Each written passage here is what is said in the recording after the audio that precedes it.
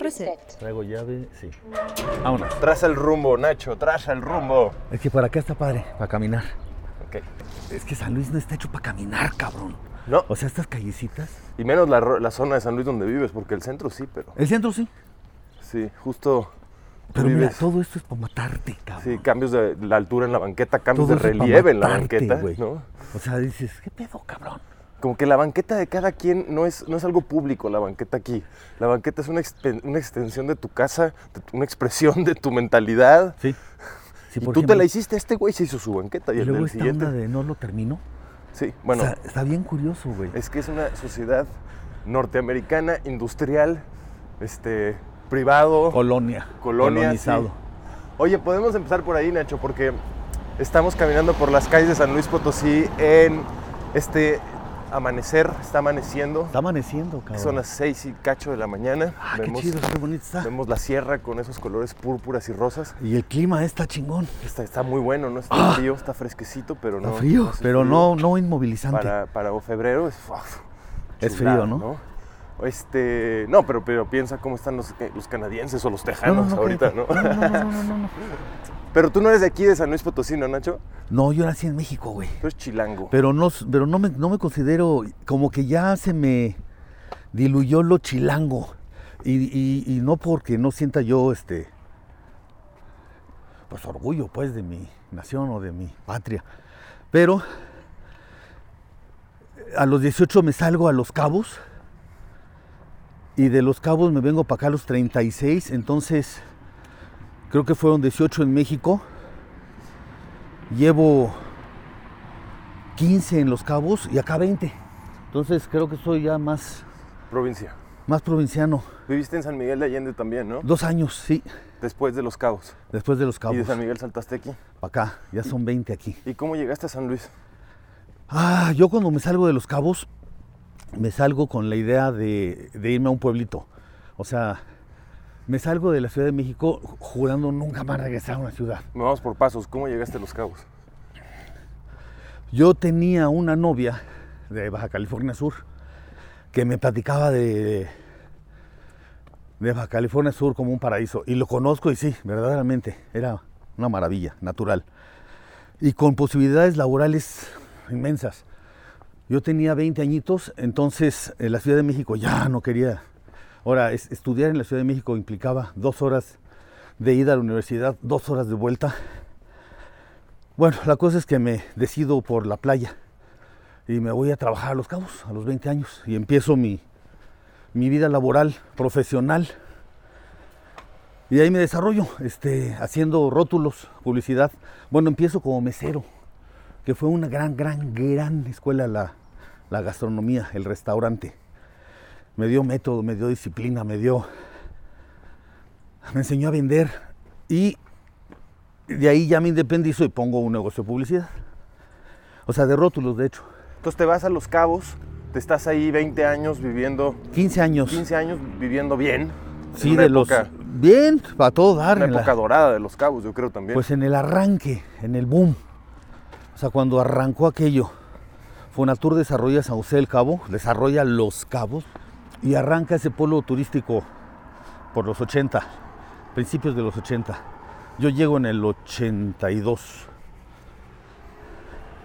Estaba padrísimo. Y empiezo como mesero, muy joven, 20 años. Y de ahí empiezo a hacer cosas. ¿Ahí conociste a la mamá de tus hijos? No, te digo que ella me habló de... Ah, ya era tu novia antes. Éramos novios. ¿La conociste en la Ciudad de México? En la Ciudad de México. ¿Cómo la conociste? En la prepa. En la prepa, sí. O sea, tu novia de prepa fue la mamá de tus hijos. Exactamente. ¿Y a qué edad tenías cuando fuiste papá? José nace a mis 22. Ay, no, chavito. Sí, me caso a los 20. También los por eso 22. te pusiste a chambear así, ¡fum!, en Sí, chinga. no, y en la playa, eso era padrísimo. Y después de quedarte ahí un buen rato, ¿por qué te decides ir? Bueno, después de 15 años me divorcio. El pueblo es muy chiquito y decido cambiar de espacio. Para no estar juntos ahí. Pues para cambiar de espacio, ¿no? Y decido San Miguel Allende como un pueblo turístico. O sea, como que mi vocación era el turismo, según yo. Entonces, y la no ciudad, ¿no? O sea, pueblos chicos turísticos. Y decido San Miguel Allende. A los 2 años decido que es bueno, a mí me encanta San Miguel Allende, pero no me... O sea, empecé a ponerlo, hice una salsa, entonces la vendía yo en las tiendas, pero es un mercado muy chiquito. Y yo venía a visitar a mis papás que estaban aquí en San Luis en ese entonces, y descubrí San Luis como un gran mercado y como una gran ciudad, a diferencia de la Ciudad de México, que es una ciudad para mí invivible, y esa es una ciudad muy amable. O sea, esta es una gran ciudad, pero todavía a nivel de una escala más humana, digamos. Sí, o sea, el tráfico. A mí el DF, el tráfico. ¿Tus papás qué hacen aquí? Mi papá se jubila de Comisión Federal, que trabajaba en México, y le invita a un amigo aquí a participar en un negocio por una temporada. Y la temporada ya se convierte en que se quedan. Yo vengo de San Miguel Allende a visitarlos y empiezo a vender mi salsa y descubro que esta es una ciudad con un gran mercado, con excelentes vialidades, no sufría de tráfico, un clima privilegiado, y me cambio hace 20 años. Y llegaste, según tú, haciendo salsas. Empecé con el proyecto Salsas, que continúa, ya no lo hago yo, lo hace José, mi hijo, y paralelamente empiezo a dar clases particulares. ¿Ahí es donde empezaste a dar clases? Ahí empecé. ¿Nunca habías dado clases antes? Sí, no sé cómo no. Pero no habías hecho eso tu negocio. Sí, hace mucho. Porque creo que esa es la parte por donde ahorita ya podemos hacer una introducción. Yo te conozco porque tú me diste clases, tú fuiste mi maestro, y yo te definiría sobre todo como un pedagogo. Un maestro, docente. Un docente. Yo me califico como docente. Exacto. Y lo que me especializo es en filosofía y matemáticas. Uh-huh. Que para muchas personas creo que pueden sonar contradictorias, pero no. pero son muy complementarias. No, es que la matemática es filosofía pura. Lo es, entiendo. Y pero la filosofía tiene una estructura matemática, pero en las escuelas tradicionales el maestro de una no da otra, ¿no? No, aparte en las escuelas tradicionales no educan. O sea... Ahorita llegamos a ese punto, ¿no? Sí. Quiero que nos explique... Que por cierto, mira, estamos pasando por una... Estamos pasando por una escuela... No vamos a decir su nombre. No, sí, su nombre, una escuela privada, católica, de gran apellido de Abolengo, que sí. Ahorita obviamente está cerrada, perdiendo dinero. Y están muy preocupados. Muy preocupados porque todo su modelo, pues, se está cayendo, ¿verdad? No, ya se cayó. Uh-huh. El golpe fue mortal. Y verdaderamente lo creo, Esto no va a volver a existir otra vez. Por eso tenía ganas de platicar contigo, Nacho, porque creo que para cómo está cambiando el mundo, tú que fuiste siempre un docente marginal, estás ahora encontrando, aunque todavía estás sufriendo la tormenta que está dándole a todos, la escuela cerrada y todo, creo que en el mediano plazo tienes un modelo un poquito más actualizado de lo que se necesita, ¿no? Sí, exactamente, viable. Viable. Funcional, que le sirva a los alumnos y a los padres. Entonces, me gustaría que nos platicaras cómo fue que empezaste tú esto de la docencia. ¿Cuál fue tu historia? Lo voy a sintetizar, porque viene... O sea, mi problema con la educación es la educación. Ok. O sea, no, pero ahí te va, te platico, güey. O sea, yo fui inscrito en el Colegio del Tepeyac, en la Ciudad de México, Colonia Lindavista, padres benedictinos. Católico. Católico. Y la Colonia Lindavista, en ese tiempo que está al lado de la Basílica de Guadalupe, una colonia clase mediera, se funda o lo que la hace atractiva son 2 escuelas católicas, el Guadalupe y el Tepeyac, y los dividen 10 cuadras. O sea, están alejados 10 cuadras. Y ese es el centro de la colonia de Lindavista. Entonces, el atractivo era ese, escuelas particulares de mucho nivel, y aparte que te enseñaban inglés. O sea, era su valor, ¿no? La cuestión católica, que eso no se cuestionaba, pero la cuestión del inglés. Y una escuela profundamente católica tradicional. Bueno, ahí me meten desde kinder. Yo soy el 4º hijo, entonces ahí yo venía atrás de mis 3 hermanos mayores, y atrás mi hermano menor, somos 5. Y ahí voy, siguiendo la tradición familiar desde primero de kinder, segundo de kinder, primero de primaria, hasta que llego a secundaria. Y en segundo de secundaria, a la mitad del año, después de haber sufrido y padecido todo el sistema tradicional educativo que nunca lo pude entender y que me lastimaba, decido, por decisión propia, sin preguntarle a nadie, nunca más volver a la escuela. Y lo anuncio a mis padres. Por supuesto que ahí se hace un cisma en la casa, pero me sostengo y decido no volver a ir a una escuela tradicional y empezar mi educación en el sistema abierto. Se acababa de inaugurar en ese entonces el INEA, por Luis Echeverría. El que era para educar a adultos, ¿no? Instituto Nacional de Educación para Adultos. Uh-huh. Mi papá defendía, cuando yo le argumento que esa era una educación que era para gente muy pobre, para gente muy ignorante, ¿no? Y pues eran las mismas materias que a mí me daban. Pero sin la intervención de un maestro tradicional, en donde no te enseñan, te adoctrinan, te imponen un pensamiento. O sea, no existe una libertad en la educación. Bueno, ahí habrá que discutir también ese término, ¿no? Pero no existe, pues es una imposición.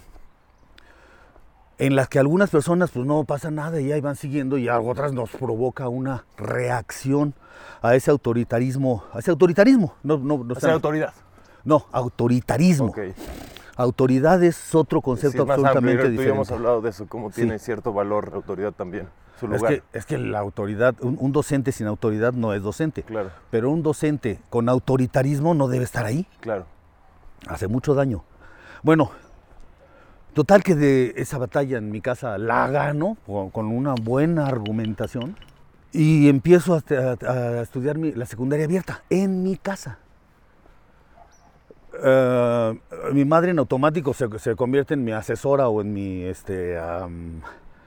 pues quien me ayuda o me dirige o me regula mis tiempos. Mamá, tiene que estar ahí echándose el tiro, ¿no? O sea, debe haber una autoridad. O sea, un adolescente no puede diseñar y dirigir y hacer funcionar su educación académica. Bueno, mi mamá lo hace y lo hace muy bien. O sea, me llevaba a museos a estudiar historia de México. Y se convierte en una secundaria muy rica.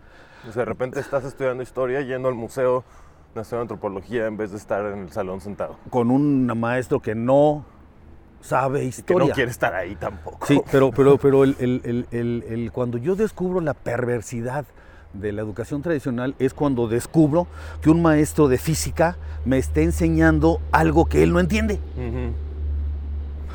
Y me califica. Y yo no tengo ningún derecho a exhibir esa injusticia. O sea, la educación tradicional desde el punto de vista del alumno entras a una guerra que de entrada está perdida, pero sin argumentos, pues, y a la hora que argumentas no se te escucha. Mira, acabo de ver una entrevista de un conductor de Televisa que dice que él nunca se dedicó a la política cuando lo nombran, o sea, que él nunca se dedicó a la política, él siempre se dedicó al periodismo, y su decisión lo motiva cuando a él lo nombran en la primaria jefe de grupo. Y cuando es jefe de grupo descubre que el profesor de física aplica un examen sin haber dado aviso 2 días antes, como lo estipulaba el reglamento. Entonces reprueban todos porque hace una prueba sorpresa. Él se va con el director diciendo que esa prueba no tiene validez porque no se cumplió el protocolo de anunciarla 2 días antes. El director le da carpetazo y le da razón al profesor, todos reprobados, y él dice, pues, no, ¿para qué sirve la política? O sea, no puedo llegar con un argumento válido porque el autoritarismo me lo despedaza. Y a callar boca. Y ahí se cumple lo que dijo Carlos III, ¿no? Ustedes nacieron para callar y obedecer. Y ahí es donde algunas personas reaccionamos ante esa Y entonces tú te pasa igual, tú reaccionas, empiezas a estudiar por tu cuenta y dices, no, hombre, de aquí soy. Exacto, reacciono, pero no dejo de estudiar. Uh-huh. Porque muchos reaccionan dejando de estudiar. Y descubro que estudiar o aprender, pues es una de las actividades humanas más humanas. Es casi para lo que venimos, ¿no? Aprender cosas. Aprender y ponerlas y aplicarlas. Y a no aprender lo que no nos sirve. Bueno, es todo un tema lo que es el aprendizaje. Y para eso se necesitan docentes, o sea, que nos comuniquen su conocimiento, o sea, que nos comuniquen su saber pero también con el talento de comunicar ese saber, ¿no? Para empezar, un docente debe ser un apasionado de su tema. O sea, quizá no un experto total, pero sí tiene que tener un conocimiento profundo de lo que está haciendo. Pero aparte que le encante. Que cuando toque el tema deje todo y hay que hasta callarlo, pues, o frenarlo ante su pasión, que es lo que conoce. Sí, porque lo que comunica la mitad es los datos y la otra mitad es la pasión, ¿no? Para estimular la curiosidad del alumno. Sí, los datos sazonados con pasión, que es lo que te lo hace interesante, ¿no? Uh-huh. Y es por eso que a veces nos gusta una materia, pues por culpa del profesor, no porque la materia no sea compatible con nosotros, sino el profesor la hizo de tal manera en que nos comunicó, nos transmitió esa pasión. Estamos oyendo el periférico justo al lado de nosotros. Entonces tú empiezas a estudiar por tu cuenta y luego... Secundaria. Luego preparatoria. Al terminar preparatoria empiezo a pensar qué estudiar y ahí se me atraviesa Cupido y me voy por para la aventura a Los Cabos. Por el lado aventurero y nos vamos a Los Cabos a vivir nuestra vida lejos de la Ciudad de México y lejos de todo el mundo para estar en la playa. Ahí estuvimos 15 años. Y ahí también,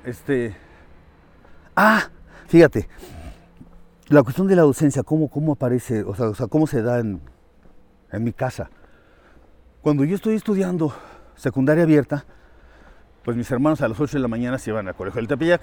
Yo me quedaba en mi casa viendo a los que se acuerdan, van a saber, ¿no? A Guillermo Ochoa en su programa Hoy Mismo, con Lourdes Guerrero.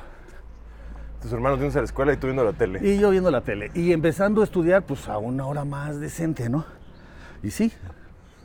Bueno, atrás de mí tenía un amigo que tenía la misma situación. Mi mamá va a hablar con mi mamá. Le platica toda la situación, se convence. Y al rato mi mamá, pues ya era yo y mi amigo, que entrábamos a las 9 de la mañana. Estudiaban juntos. Estudiábamos juntos. Bueno, al rato éramos 3, al rato éramos 4 y mi madre acaba con una, pues le decíamos escuelita, de 50 alumnos. Ah, cabrón. Y todos inscritos en el INEA.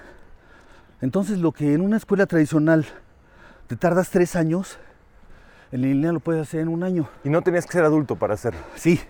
Bueno, tener 15 años. Ah, ok. Tienes que tener 15 años y con 15 años te inscribes y ya terminas tu secundaria. Te certifican con un certificado idéntico al que te dan en todo México. En ningún momento dice este niño estudió abierta y no se adapta al sistema tradicional. Cuidado, ¿no?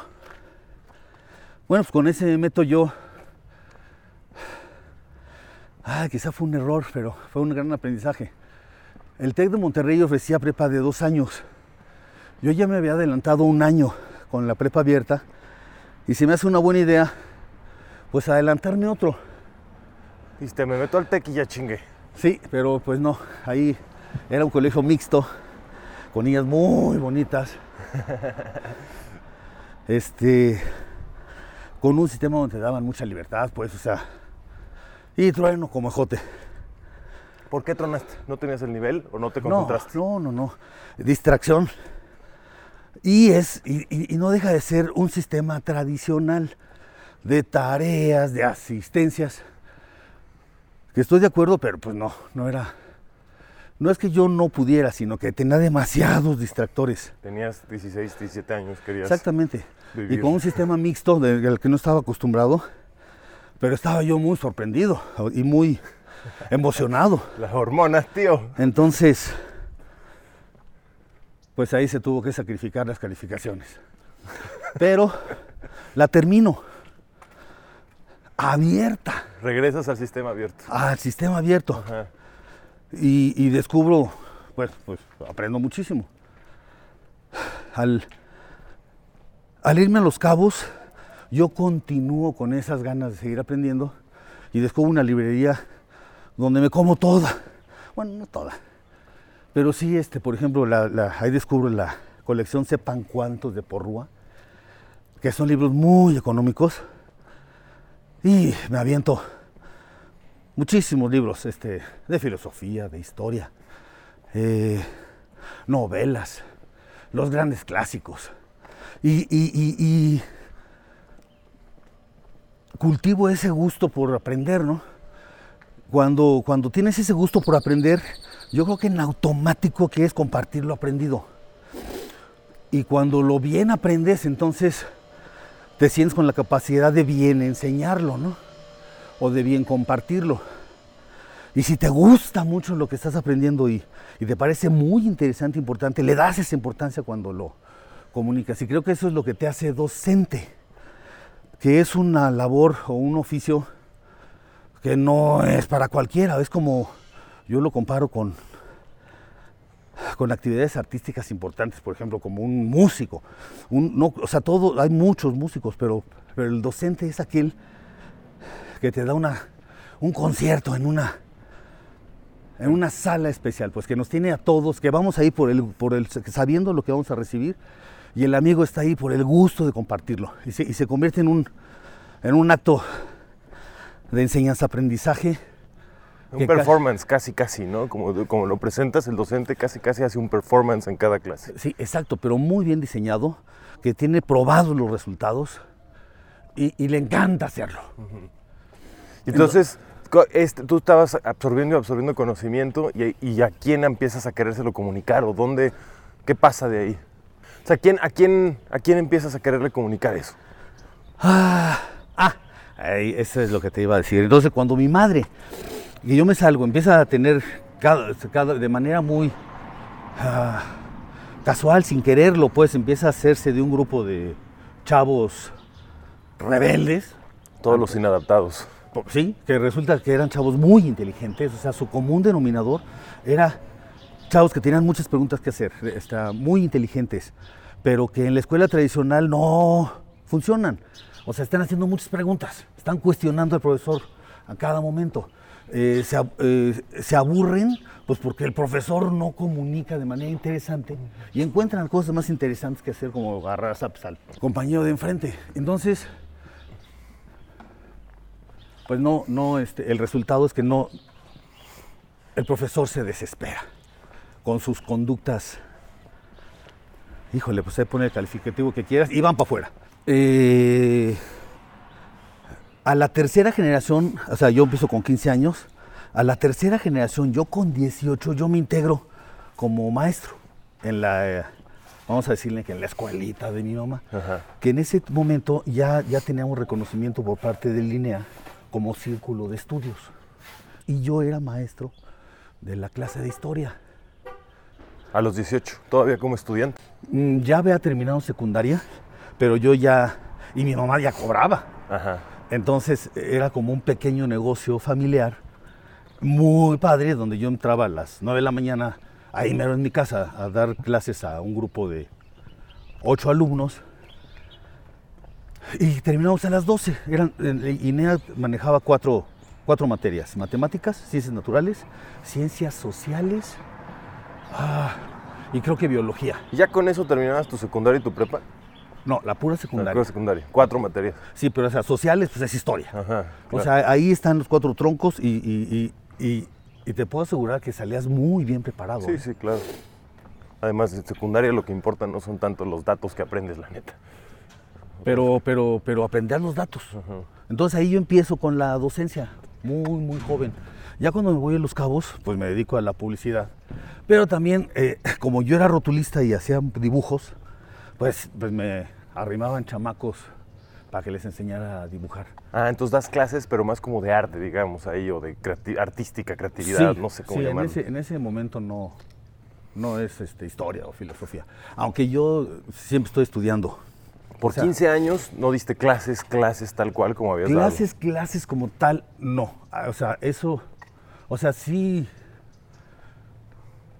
Pues no, así como que frente a grupo no. ¿Y a tus hijos? ¿Cómo los mandaste a la escuela o qué?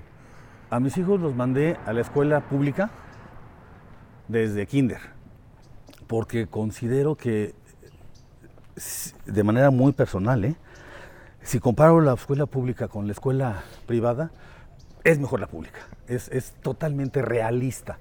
O sea, es lo que es. O sea, es la gente que vive en el pueblo. Es muy diverso, es mixto. Y encontré en las escuelas que estuvieron mis hijos, en Los Cabos, excelentes docentes. ¿Pero no consideraste educarlos tú? En ese momento no era necesario porque estaba muy bien, iban funcionando muy bien. O sea, no me generaba problemas su educación. Eso pasa ya en San Luis, cuando ellos ya llegan aquí con secundaria, en la prepa. Yo los meto a una escuela particular, se llamaba Himno Nacional, de un profe muy querido aquí en San Luis. Pero que no es otra, para mí, método pues, es tradicional.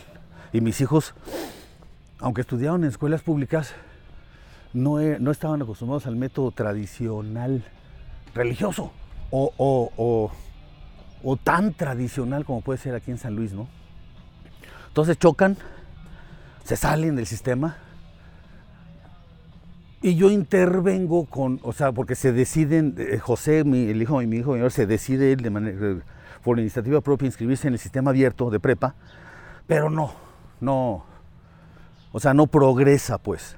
Entonces intervengo, o sea, me refiero a que digo, o sea, decido ayudarlo, pues, a darle orden en su... Como tu madre hizo contigo. Exactamente, o sea, vamos a poner unos horarios, saco de qué estás estudiando, a ver, platícame. Y intervengo y empieza a pasar lo mismo. Se trae un cuate y acabo yo en mi casa con 70 alumnos estudiando secundaria y prepa abierta. Que fue cuando yo te conocí, yo fui uno de esos, supongo. Exactamente. Porque tú estabas terminando la prepa abierta y te faltaban una o dos materias. Pero a ti te atendía de manera particular en la tarde, o sea, que estaba padre, o sea, es más. Pero personal. Tenías grupos, sí. Pero en la mañana yo tenía grupos. Ya con el tiempo, una alumna me platica que un tío suyo estaba vendiendo una escuela. La voy a ver y es ahorita la escuela que tengo, que es una escuela escolarizada.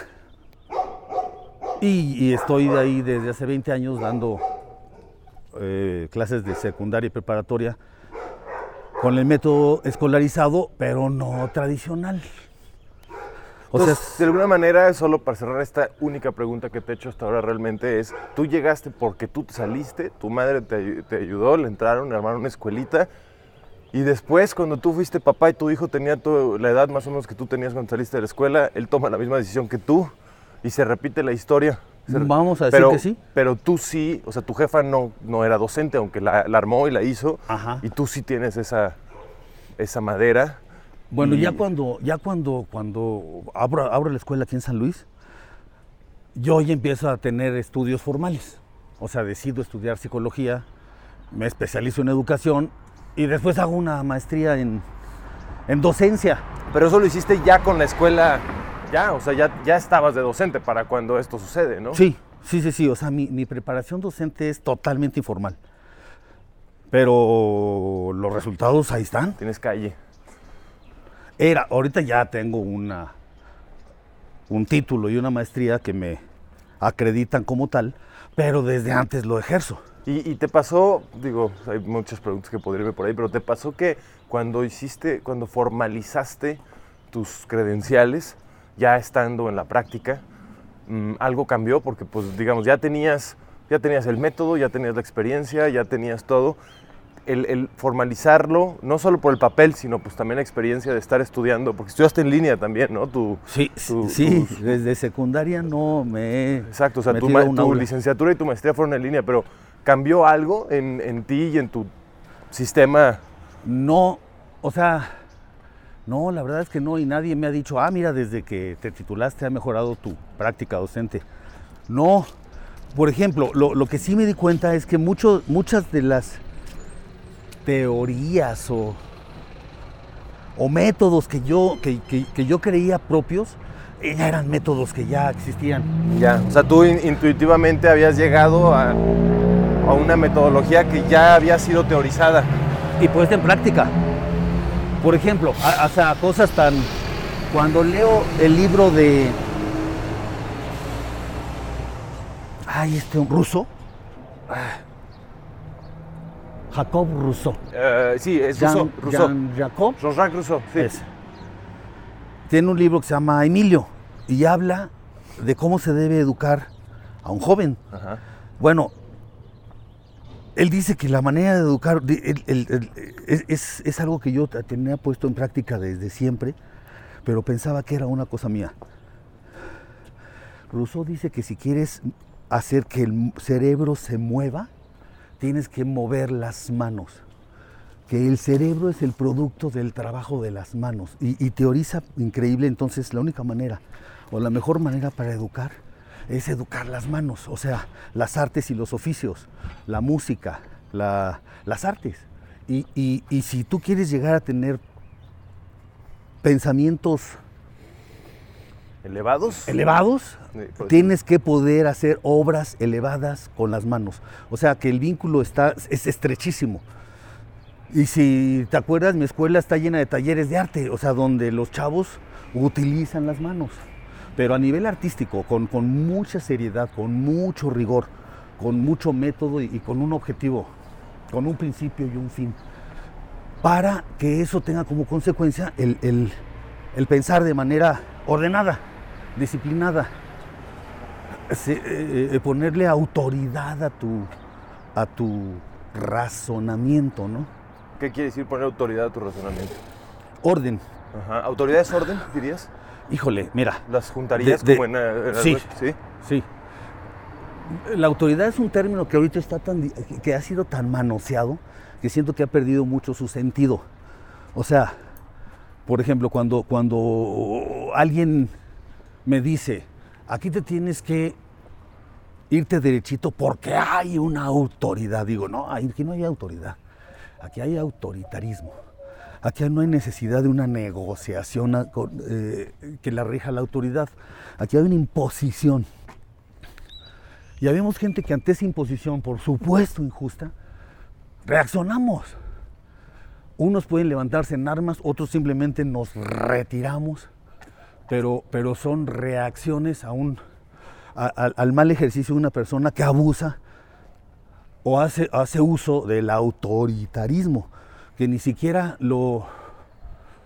cuando discuto autoritarismo no discuto autoridad porque son dos cosas absolutamente diferentes. O sea, la autoridad tiene poder para enseñar, tiene poder para ayudar. Toda autoridad. ¿Y cuál es la línea? ¿Cómo las diferencias si la gente las confunde? Mira, ahí te va. Aristóteles define la ley y si no entra en esa definición no es ley. La ley debe ser hecha por el pueblo para el beneficio del pueblo. Si esa ley no beneficia al pueblo, no es ley. La autoridad debe estar hecha para servir al que se le aplica esa autoridad. Ejemplo, yo ejercí autoridad cuando tú eras mi alumno y una autoridad total. Tu padre me pagó una lana porque yo te enseñara a ti, o sea, porque tú aprendieras conmigo una materia. Y yo tenía la autoridad porque conocía la materia y conocía el método de comunicarla para que tú la aprendieras. Entonces lo importante era, toda mi autoridad estaba para que tú la aprendieras. O sea, tú eras el protagonista de esa autoridad y toda esa autoridad tenía que funcionar para que tú adquirieras ese conocimiento a través del aprendizaje. Eso es autoridad. Ahora, ¿lo logré? Sí, porque pasaste el examen. Tan es así que hoy te estás titulado de arquitecto porque tienes un certificado de preparatoria. Ahora, toda esa autoridad, ¿quién se benefició? Yo. Esa es autoridad. ¿Y autoritarismo entonces es? Es cuando alguien utiliza ese poder para molestar, angustiar, torcer la voluntad de otra persona. Imponer. Imponer, adoctrinar, a través de la propaganda, si tú quieres, pero siempre con el miedo. Y la autoridad lo que genera es gusto. El gusto. Aquí nada más con lo que vas, me gustaría, porque creo que vamos a tener que hacer otras entrevistas más adelante, Nacho, y ya las haremos. Podemos hacer este ritual cada cierto tiempo, venir a darnos una caminata mañanera. Oye, muy y buena, platicar. Sí, a huevo, porque ahí ahorita estamos tocando la punta del iceberg. Pero me gustaría que cerráramos con una última pregunta. Tú has hablado varias veces del método, mi método, el método. Sí. ¿Cuál es tu método? ¿Cómo lo definirías? Mira, para tener método, o sea, para tener tu método, creo que debe ser... Ay, mira, aquí son otras palabras que pueden causar pedo. O sea, debes tener la humildad de reconocer que todo tiene método. Mira, cuando digo todo, no quiero discutir, vamos, me refiero a que... Porque cuando dices todo es todo, ¿no? Bueno, las cosas tienen método. Ejemplo, yo te invito a desayunar hot cakes. Entonces, tú me lo aceptas y en ese momento tengo que aplicar el método porque lo que quiero que entregar son hot cakes. Y tengo que obedecer las instrucciones, la autoridad que tiene esa receta para yo lograr lo que quiero a través del método. Entonces, ¿yo tengo método? Sí. ¿Cuál es? Pues el método de los grandes maestros. O sea, mi método es como, alguien dijo una maravilla, que dijo, mira, yo tengo éxito no porque yo sea exitoso, sino porque voy en hombros de titanes. Te explico. Mi método es mayéutico, mi método es dialéctico, mi método es lógico, mi método es... Sí, pero estás usando palabras que son un combo ya de un chingo de cosas ya juntadas. Eso es mi método. Pues si estás hablándole a un chavo de secundaria, se lo explicarías como, a ver, tú que eres experto en chavos de secundaria. A ver, te voy a tratar de explicar cómo aplico el método sin explicarlo. Simplemente con aplicación. Ajá. Entonces, me presentan un chamaco de secundaria en donde yo lo estoy entrevistando para hacer un diagnóstico básico de cuál es su problema. Porque si está conmigo tiene un problema. Y si está conmigo su problema tiene que ver con la escuela. O sea, con la educación, con la escuela. O sea, ¿tú te especializaste en chicos con problemas? De escolaridad. Ok. Y todo, o sea, pero imagínate el mundo que se abre con eso, pues. Ajá. Entonces, mi método, o sea, ahí te va. Bueno, voy a tratar de explicártelo, ¿no? Porque es de veras que es difícil la pregunta. Pero entonces empiezo a aplicar mi método desde la evaluación. Entonces, mi método, lo primero que hago es aplicar un método mayéutico, que quiere decir, yo pregunto. O sea, yo quiero llegar a la verdad a través de preguntas. O sea, yo pregunto, pero el que declara es la persona que está enfrente, o sea, no yo. Y ese método, es todo un tema, cómo funciona y cómo provoca el llegar a conclusiones acertadas, ¿no? O con una cierta certeza. O sea, eso es primera parte, preguntar, hacer preguntas. Pregunta, entonces yo pregunto. Y te voy a platicar más o menos la reacción a mi pregunta. Entonces yo pregunto, ¿cómo te llamas? Por ejemplo, voy a exagerar en lo simple. Entonces él me contesta, Mario, pero fíjate la respuesta. ¿Mario? ¿Cómo me está contestando? Como si fueras medio pendejo. Ah, ya, ok. Pero ¿me está contestando o me está preguntando? Ajá, sí. Me está preguntando. O sea, obvio, me llamo Mario y te pregunto, pendejo, Mario. Entonces yo digo, ya cayó en mi primer paso de mi método, pero él no lo sabe, él cree que es muy chingón. Y me está pendejeando. Ante mi primer pregunta simple de ¿cómo chingados te llamas? Entonces, ya está. Entonces, sigo aplicando mi método mayéutica.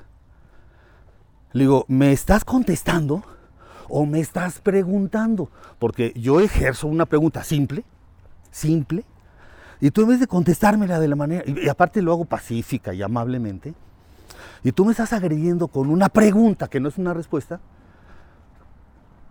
en donde implícitamente me estás ya pendejeando. Bueno, ¿qué te parece? O sea, como principio a mi intervención. Ahora, yo puedo decirle, a ver, mira, chamaco pendejo, aquí las preguntas las hago yo, y se va usted a chingar a su madre. O hacer una intervención donde entienda la posición que está tomando ante una situación pacífica, razonable. O sea, hacerle ver la actitud que tomó. Sí, pero de manera inmediata, pero sin agresión. Entonces expones, digo, fíjate, yo te hice una pregunta. Yo, Nacho, que te estimo, que tengo 60 años, tu niño de 12, que no es despreciable que tengan 12 años. Lo que sí es cuestionable es que el niño de 12 años me dé ese tratamiento sin conocerme de entrada. Ahora, eso yo lo entiendo perfectamente porque está reaccionando ante una imagen autoritaria. Él no sabe si soy autoridad o soy autoritario. Nada más con verme, dice, chinga tu madre, autoritario. Ya empezaste con tus preguntas. Entonces, ante una pregunta que no es hostil, pero él la interpreta como hostil, porque toda su vida lo han pisoteado con la autoridad, me contesta de manera reactiva. Entonces, ahí empieza mi intervención. Pero tiene que entender que yo tengo la autoridad, pero que está a su servicio, que no lo quiero morder. Bueno, eso no lo logro en 2 minutos, pero sí con mucha experiencia de no reaccionar ante su reacción al cuadrado, o sea, o al cubo. O sea, si él reacciona al cuadrado, pues yo al cubo y ahí nos vamos, ¿no? Y ganó él, porque él fue el que provocó supuesto. eso. Y se saboteó, además. Sí, porque no está consciente. Ajá. Pero es lo que tiene. O sea, no tiene la culpa. Él es una víctima de todo un sistema que no permite que piense y que sea quien es. O sea, porque lo ha anulado. Entonces, empiezo con mayéutica y ellos me devuelven mayéutica. O sea, pregunta con pregunta. Le digo, no, a toda pregunta exige una respuesta. Aparte es una pregunta amable. ¿Cómo te llamas? Bueno, y ahí vamos haciendo la relación tan compleja como su inteligencia lo permita. Pero quien pone la base es su inteligencia. Ahora, yo puedo considerar que no tiene muchas habilidades cognitivas, pero si lo entreno bien y le doy método, supera a cualquiera que tenga habilidades cognitivas, pero que no tenga método. Muchas veces el método te salva, pero hay que aprenderlo. Y para aprender método hay que aprender a obedecer. Y ese es otro tema. O sea, nos han enseñado a los reactivos a no obedecer ante una orden injusta. O sea, vete al patio y da 50 vueltas. O sea, esos castigos idiotas que dices, ¿y qué crees que vas a lograr más que cultive el sentimiento de quererte? Y cada quien decida lo que quiere hacerle a sus profesores, ¿no? La chingada y de irme a la chingada en cuanto pueda, claro. Bueno, hay quien pudimos, pero hay quien no puede, ¿eh? Sí, yo de hecho siento que es un poco lo que pasa a gran escala, estoy yendo por la tangente, pero en México es que la autoridad aquí está acostumbrada a imponer el autoritarismo y entonces meten unos métodos punitivos y entonces la gente cuando le cae la ley, entre comillas, la ley, no la que decías hace rato, pero sino la que se aplica en la calle, es como chingada, me chingué, me la tengo que rifar, puta, pero en cuanto pueda saltármela, me la vuelvo a saltar. O sea, se va generando este circulito donde sé que la ley es injusta y entonces la sigo cuando no tengo de otra, pero en cuanto puedo, la mando a la chingada. Y esa es la mentalidad de todo el país, ¿no? Fíjate bien, ese es un ejemplo perfecto de México. ¿Y por qué?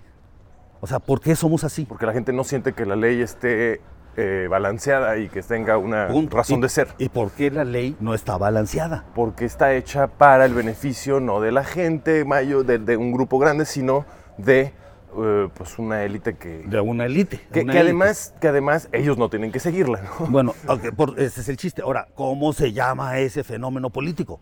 ¿Qué? Colonialismo. Ok. Y ahí empieza, o sea, cuando entiendes eso, entiendes por qué somos así, por qué somos desmadrosos, por qué no, pero hay colonialismo en otras naciones y naciones y no se expresa de la misma manera. Bueno, no sé, ese será un tema quizá ya para otra. Es parte de nuestra idiosincrasia, ¿no? Sí. O de nuestra manera de reaccionar ante el autoritarismo, muy tropical. Ajá. Eso somos únicos, o sea, somos barrocos y reaccionamos barrocamente ante ese colonialismo, pero no tenemos opción de que te chingas, cabrón. Ese es el colonialismo. Entonces en estos adolescentes tú te topas con en esta semilla ya bueno, quizá ni semilla, y quizá ya lo traen tan muy desarrollada esta resistencia. Tú empiezas con la mayéutica, empiezas a generar una pequeña educación. Supongo que es como ir peinando algo que está muy despeinado. Exactamente. Vamos a ordenar esto. Yo te pregunto, tú respondes y luego pasamos a lo más profundo, ¿no? O sea, pero fíjate ahí, o sea, el fenómeno de yo pregunto, tú respondes, no se resuelve tan rápido. O sea, yo te pregunto una pregunta importante y tú me tienes que responder de manera importante. Por ejemplo, ¿qué te apasiona? Esa pregunta se dice muy rápido, pero de ahí dependen muchísimas cosas de las que yo voy a tomar acciones. Para que en base a esa pasión yo tome camino y que sea algo que te encante, ¿no? Sí. Entonces, si me dices, no, pues lo que me encanta es molestar a mi hermano, dices, puta madre, cabrón, eso a mí no me sirve para educación. No, es que a mí lo que me gusta es romper las pelotas de todos los niños que juegan fútbol, dices, no. Bueno, pero si me dices, mira, lo que me encanta es la música, ¡puf! Ahí tengo un campo abierto para enseñarte matemáticas, filosofía, cocina, porque es algo que requiere de método, ¿no? Uh-huh. Y de obediencia. O sea, si te gusta tanto y te digo que toques do, re, mi, no puedes tocar fácil do, porque estamos tocando do, re, mi, y eso es algo que te encanta y no te estoy motivando a que reacciones en rebeldía. Entonces aprendes a obedecer tu pasión, o sea, y empieza a cambiar el concepto mal sembrado en él de lo que la autoridad es, de lo que la obediencia es y lo que la educación es, y se da cuenta que puede ser algo, no puede ser, que es algo que te encanta. Es algo extremadamente humano, la necesidad que tenemos de aprender cosas para sobrevivir.